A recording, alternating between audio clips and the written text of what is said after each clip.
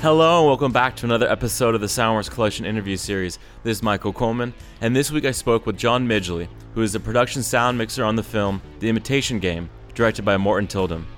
The Imitation Game stars Benedict Cumberbatch, who portrays Alan Turing, who is a British mathematician and pioneering computer scientist who was a key figure in cracking Nazi Germany's Enigma code, which helped the Allies win the Second World War. The film was shot over 9 weeks in various locations around England, and we discussed a wide range of gear John uses while working with this talented ensemble. I hope you enjoy.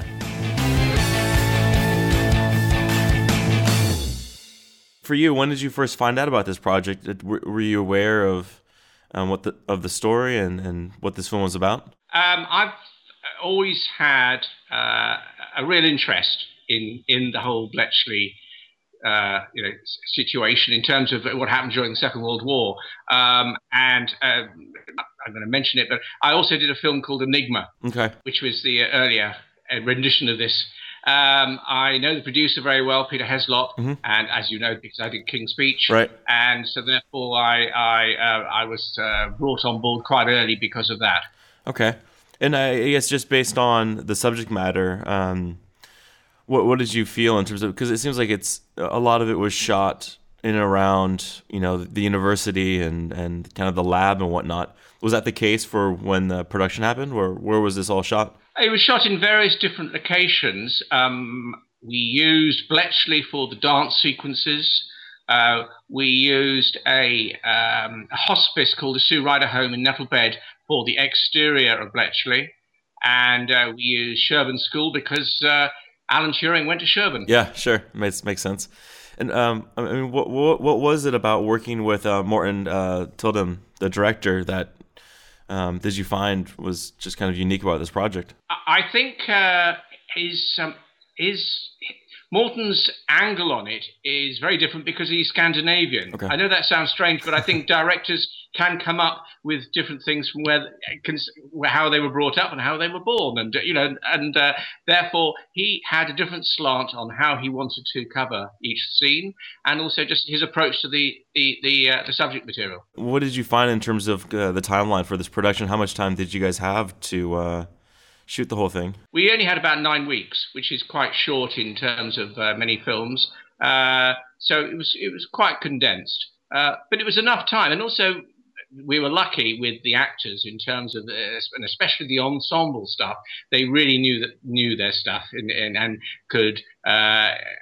Some of the scenes we shot, for instance, in the Sue Ryder Home, where we had all of them, all 10 or 11 of them in one room, were just fantastic, where they were bouncing off each other. So who from your crew did you bring along? What is your crew assembled of? Who are those members? My crew consisted of Howie Bevan, who is my boom operator on the last 2 or 3 films, and Charlotte Gray, who's been with me as a maintenance for about the last 9 years. And that's then we had a playback operator for the dance sequences. Okay. For Martin Seeley. Yeah. And what can you say just about having a small team of just only maybe 3 people for a project like this? Is this something that is kind of a typical setup for you? This is, I suppose, this is normal for this sort of size of production, in terms of the fact that certainly to our eyes, this was a medium budget film in British terms. Do you ever have any conversations with the post guys about the tracks that you're handing off to them? Well, luckily I know the post-production people quite well, so I was hoping they would pass. If I passed them over to them, they would be able to deal with them in a friendly manner. Sometimes I do productions where they get sent away, and a year later I might be asked a question. But obviously on this sort of production, firstly, it's quite condensed. They had to turn out a cut very, very quickly, and then it was passed over to the sound guys. So it was because it was condensed. Actually, I feel that they probably got the best out of it. Yeah. What were some of the more challenging environments? Did you have a lot of exteriors that were? Oh yeah, I think really that when you're trying to do a film game where it's a period movie shot in 21st century London, and it's always going to be difficult. Firstly, for instance, if you remember the scenes where Keira Knightley appears to do the crossword test, Yeah. and that was shot in an old art college in London, where the tube trains are running underneath the underneath the floor, probably every 30 seconds. Oh, wow. So that was quite difficult. We used locations. We used an old airfield out at Bicester, which there's a main road at. It's all the sort of problems one faces, unfortunately, trying to do this sort of film. But we probably managed most of them. Yeah. So what is your current setup? Well, what does your cart include gear-wise? Okay, I'm now totally digital in terms of the fact that I run two Divas and I have a Yamaha O2 mixer, which seems to be actually I got that off Mark Ulano, who suggested trying out the mixer, and I have to say I haven't looked back. It was a very good suggestion. What have you found in terms of just having? Well, what was your setup before?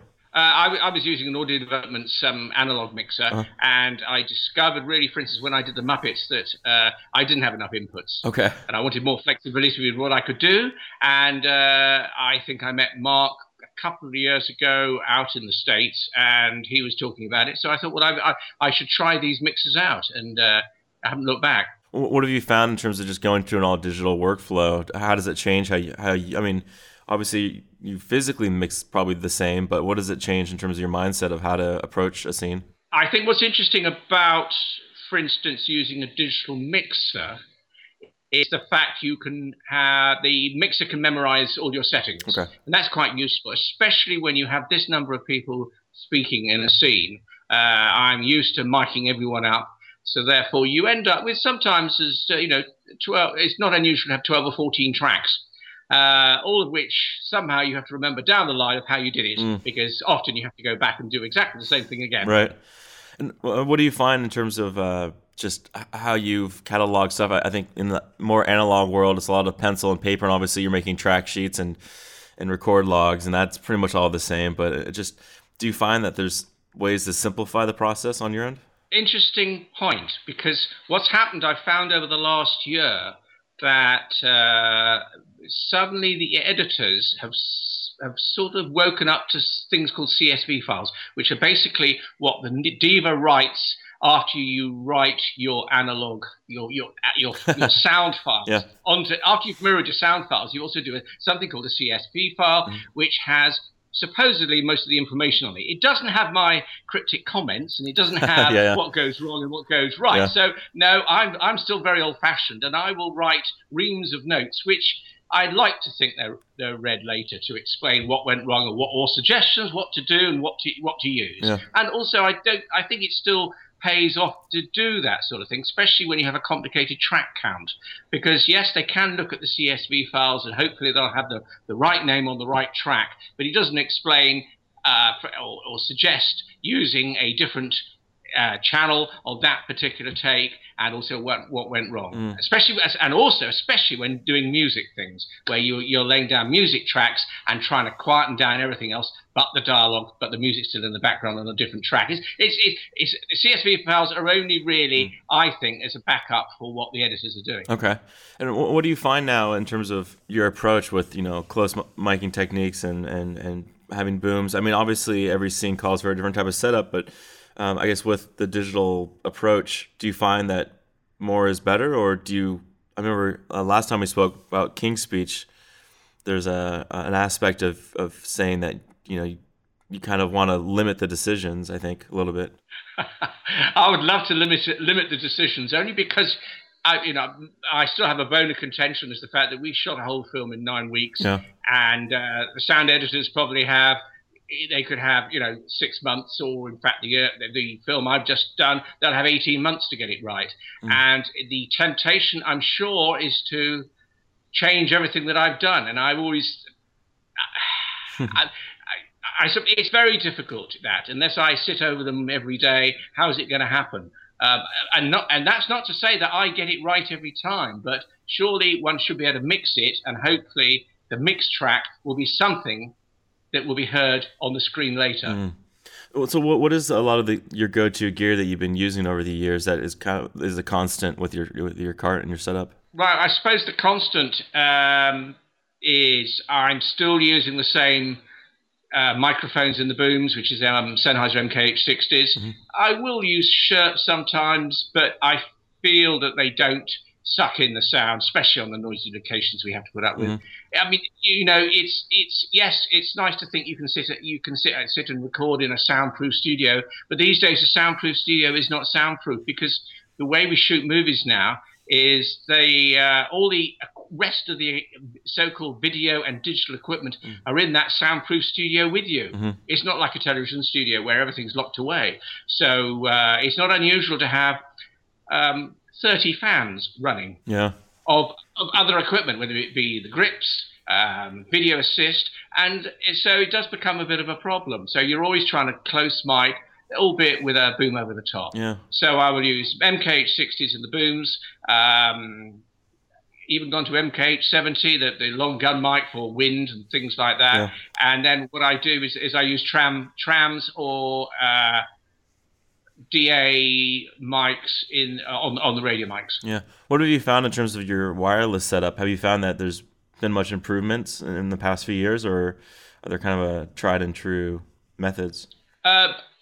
I'll give you an example of that. I mean, last year, before I started Muppets, because I knew I was going to have to do a lot of Muppets is multi-miking in the extreme, because obviously the number of puppets and all the operators. So, and I knew that we had quite a sound-heavy second unit.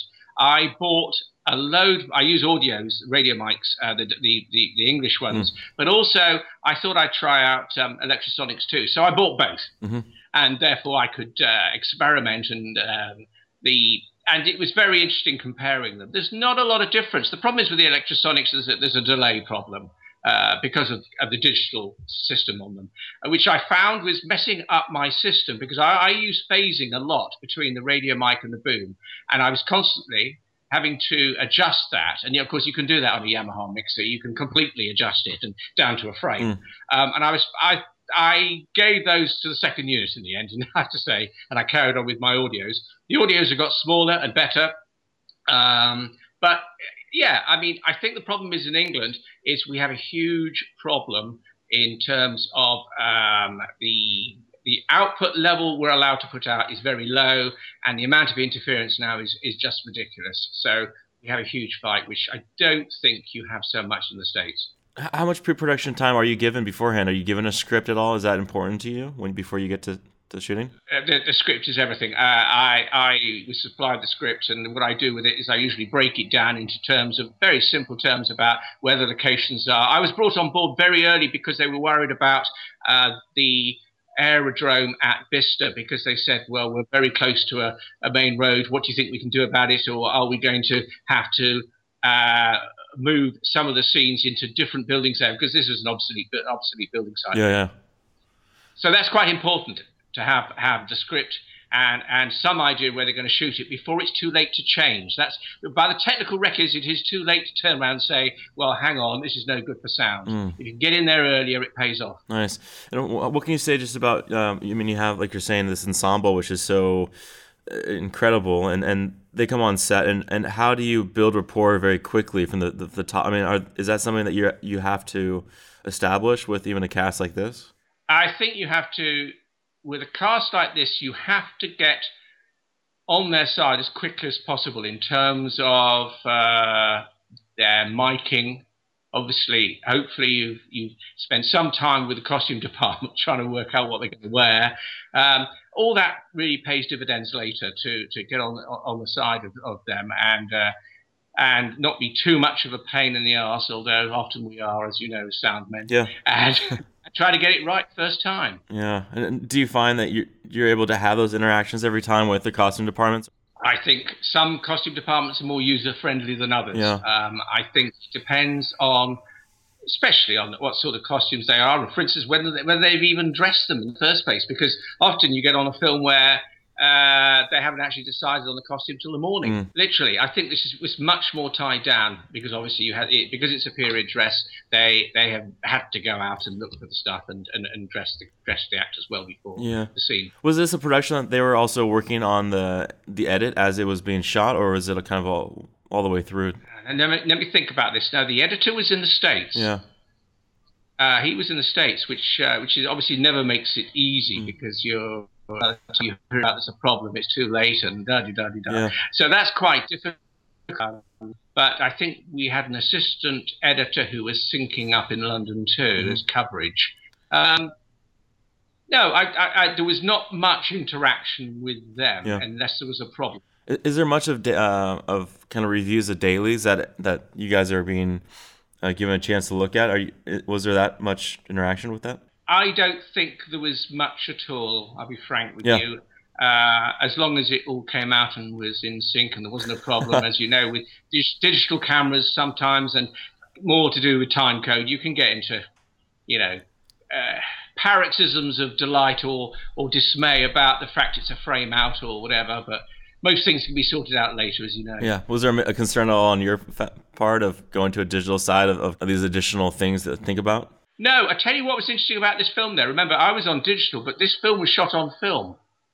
It's 3perf, which is dare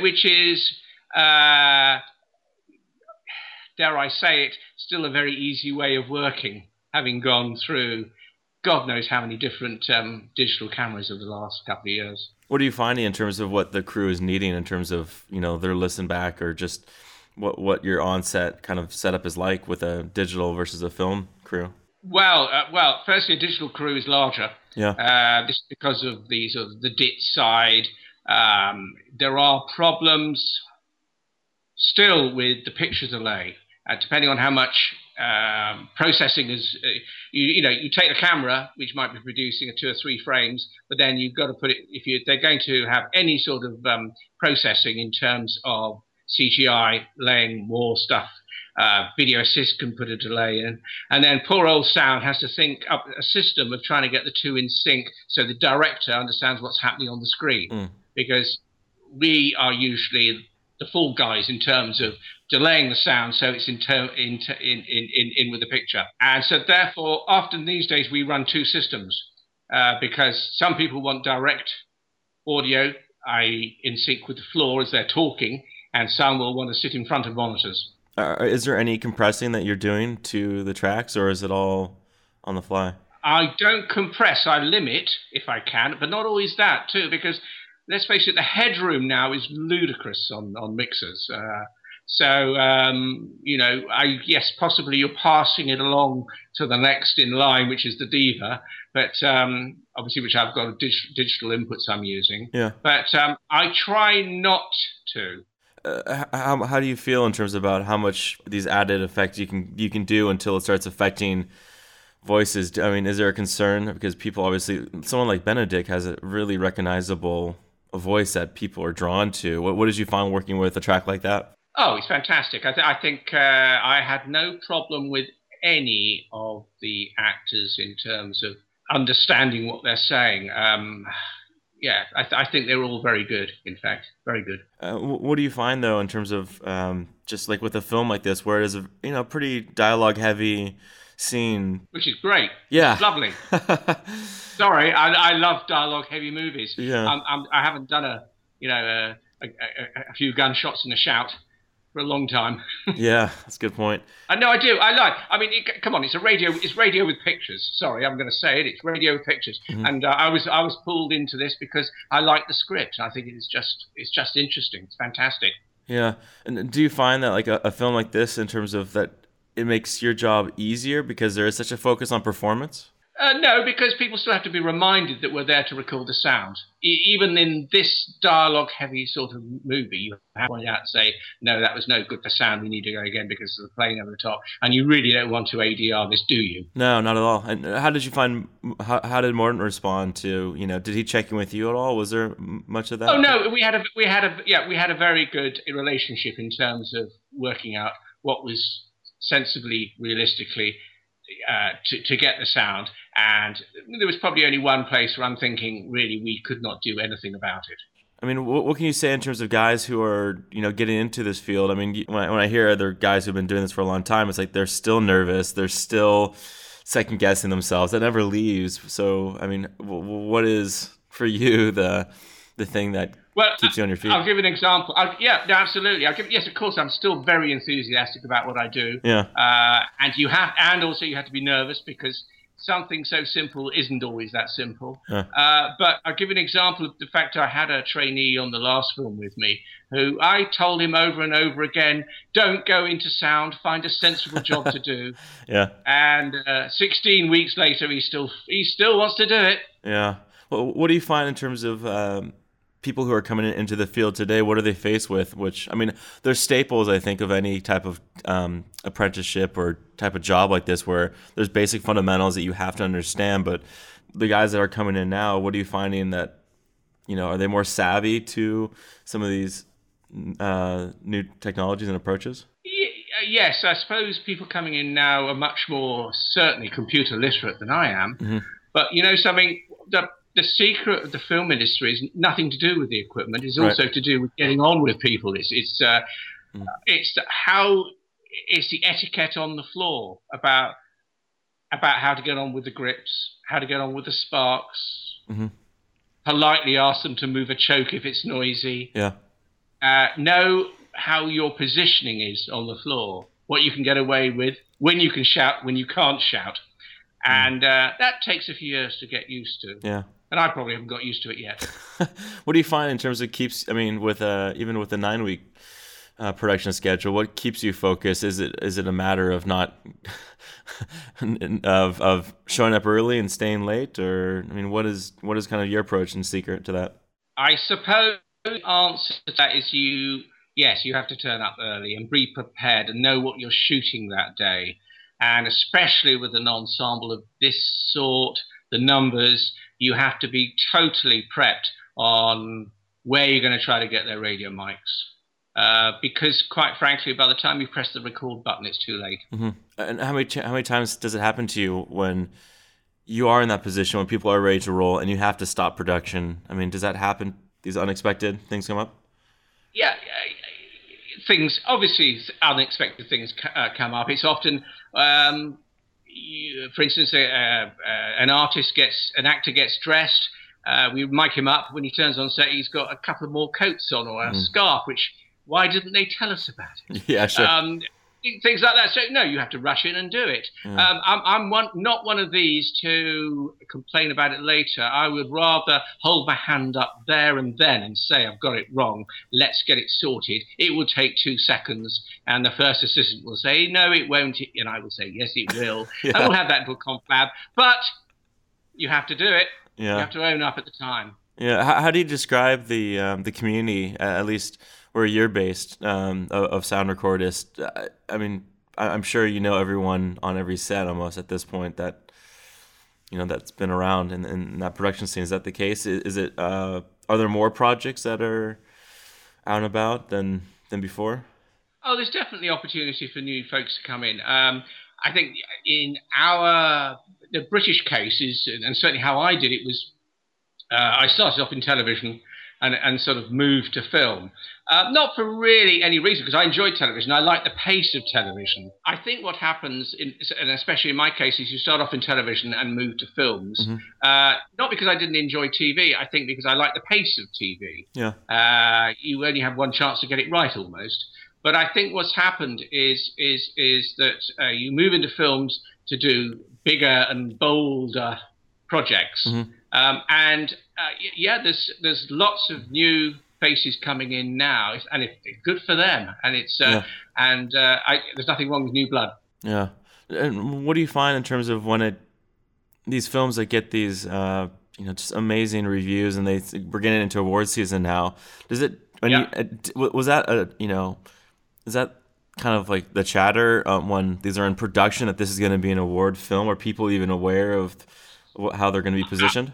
If I knew the answer to that, yeah, I probably wouldn't be sitting here. I don't know how it works out. And in fact, it's strange you say that because I've been sitting here over the holidays watching lots of new films that I've been sent, And a good example is Whiplash. Yeah, sure. Which I never heard anything about it, and I watched it, and I think it's fantastic. Mm-hmm. And then I won't mention other ones, certain other ones, which you think, but isn't it all to do with how much money you can throw at it in the post-production? Yeah. I don't know what the answer is to that. I never understand how the word gets out from something, for instance, like this. It's because this is quite a small film, like The King's Speech was. Yeah. I think there's been a lot of interest over Bletchley anyway. I don't know what. Surely you should be able to tell me. I wish I could. Well, it just feels like just when films come out, there's a certain tone and kind of I don't know, respect paid to the process of what the director was trying to do. And I feel like when they come out this time of year, or when there are films that come out this time of year and they are kind of in the awards scheme, it feels like the focus and the attention that people give to a film it's just different than the films that come out in the rest of the year, like you're saying, these action-packed films. And I don't know, I can't imagine, if someone said, oh, well, this film's going to be coming out and it's going to be an Oscar contender or whatever, and people are going to want to consider it, that people would, change how they do their work because I don't know. No, I understand what you're saying, and it's tempting to say. So, do you just bring out your films in the November sort of period to make sure they're recognised? But I think it's a great shame because obviously you'll get a film, brought out in February or March, and is it going to even be remembered by November, December? Yeah. Yeah, it's good. Yeah. I find that slightly worrying. Yeah. Well, I mean, how many films can you work on throughout the year? How do you even schedule out your year? How do I schedule out my year? I try to do 2 or 3 films. That's all I really like doing. And I like to do little ones, and I like to do big ones. And after I've done a little one, I always say, oh, I never want to do a little one again because they haven't got enough money to do it properly. And then after I do a big one, I say, they've had too much money, they've wasted so much money, I want to do a little one again. So that's how my mind. Yeah, so I mean, with a film like this, what happens is kind of in between. It has enough to do it properly, but then it's also a lower budget film. So what are the kind of pros and cons of that? Well, I don't know, because let's face it, what you're talking about is the sound department, which might, on a big film, they won't necessarily spend any more on the sound. They might spend it on the post-production, but they won't necessarily shoot it differently on the floor because they've got a lot more money. In fact, if anything, one could say they won't pay any attention to the sound, or be less attention to the sound, because they know they can replace it later. So that's why I quite like little films. Early this year, I did a musical called London Road, which was all live singing, a la Les Mis, but out on the streets of London. So that was a bit of a test. But it's and with very little money. But it was fantastic to do because it was a challenge. I like challenges. Yeah. What do you find these days? When you try to set out for your year, how do you kind of navigate the types of films that you're able to work on? Is it based on the relationships that you have, or? It's a combination of usual problem. What producers are coming up with, what directors are coming up with, what scripts are around. Yeah. Preferred to do Imitation Game because I got the script. Do you see what? Right. And I think that's quite important. Yeah. Good. Is that right? Is that all right to say, Michael? I don't know. Yeah. No, it's interesting. I mean, I'm just curious because it's like, I hear about projects, maybe a few weeks, maybe a month at the most beforehand, and I know about them, and my projects are very short, maybe only a few weeks, and so, I'm thinking, what am I going to do next month? But you're thinking, well, what am I going to do over the next 6 months or the next 4 months? Yeah, no, absolutely, because I'd rather wait for something to happen too. I didn't like, for instance, Into the Woods. I was interviewed for that. I hate that music. Yeah. I personally hate that music. Yeah. So therefore, I didn't want to do it. Yeah. But I am in the position of being able to do that. Yeah. A lot of people aren't. I prefer to work on things that are interesting. Even the Muppets. Because that was I've always wanted to do a Muppet movie. Oh yeah, well that's. I mean that's. Not many people can say that they worked on a Muppet movie. Yeah. Yeah, I mean, it was just fantastic. Yeah. Well, what are you looking for now that we're here in the new year? What are you looking forward to? I mean, coming up for yourself and your work, and I mean, how many years now have you been doing this? I've been doing this since 1970. Okay. So I'm in 45th year, for God's sake. It's ludicrous. Yeah, I don't know. I mean, I'm looking forward to something interesting. Me too. That sounds like a fair request. Well, John, thank you so much. Yeah, thank you so much for taking the time to talk to me about this film. You know, I think for people to go out and see the film, I saw a screener, but I want to go see it again in the theaters because there's nothing like seeing a film in a space. And I'm looking. Yeah, I did a Q&A for this for BAFTA week before last, and 200 people, and it went down very well, I have to say. Do you see movies in the theaters? Your own movies? I try to. No, absolutely. Yes. Is that the first time that you see it? Basically, is when it's out. No, it depends. We have cast and crews. We have things like that. Final mixes I'll go to because I find that very interesting. I tried to go to actually the one before the final mix. Okay. But in this particular case, because I was away and I was working doing Analysis of Glass, I didn't get a chance to see it, the Imitation Game. So that was the Q&A was the first time I saw that. So that was quite an interesting experience, then being asked questions about it afterwards. Yeah, I can imagine. Well, seeing it with an audience is always fun too. I mean, yeah, they have a different relationship to the film. And do you find that when you are watching a screening that you are also thinking about all the behind-the-scenes aspects to that scene and how it came about, how it was built? Oh, absolutely. Especially, if it's my own film, yeah. I mean, perfect example of that is it Birdman? Birdland? Yeah. Birdman. I mean, I have to say, I don't know if you've seen that. Yeah, I have, yeah. I a very, very clever, technically clever film. Yeah. Now, whether that takes it away from the story, I'm not sure at the moment. But some of those Steadicam shots were just amazing. Weren't they? Yeah, absolutely. Well, imagine. I mean, they're almost over the top. Almost, when will this scene? That's the trouble with digital now. You can do 11 minutes just straight off, can't you? Or you do 30 minutes straight off. But it was just astounding how much they were doing. I can only imagine that you're thinking about how they're covering a scene, and I'm thinking about how they shot the scene. Of course, I'm trying to work out where the boom operates. down some of those narrow corridors. I couldn't work it out. Awesome. Hats off. Maybe that's enough to keep us going for this long. Well, it's really encouraging, I think, for a lot of people who are just getting into this type of work, and to see you doing this now for 45 years is a sign of just how much fun it can be. So it can. I still get asked questions about I did Children of Men. I still get asked questions about how we did the sound in the car, with the doggy cam above, and anyway, that's what one thrives off, isn't it? Yeah. The interaction. Yeah, cool. Well, thanks, John. I really appreciate it, and have a good year here, and hopefully we can talk soon about some of the next projects. Yeah. Thanks very much, Michael. Yeah. Cheers. Talk to you soon. Cheers.